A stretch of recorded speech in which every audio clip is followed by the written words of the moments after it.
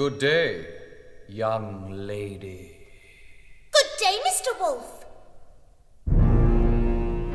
This is the Composer's Datebook for November 5th. I'm John Burge.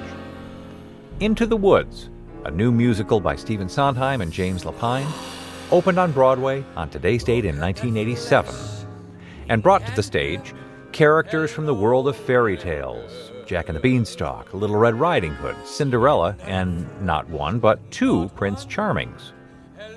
But in Lapine and Sondheim's fairy tale, bad things happen to good people who make morally questionable decisions in their quest to live happily ever after. At the time, Sondheim said, "All fairy tales are parables about steps to maturity. The final step is when you become responsible for the people around you, when you feel connected to the rest of the world."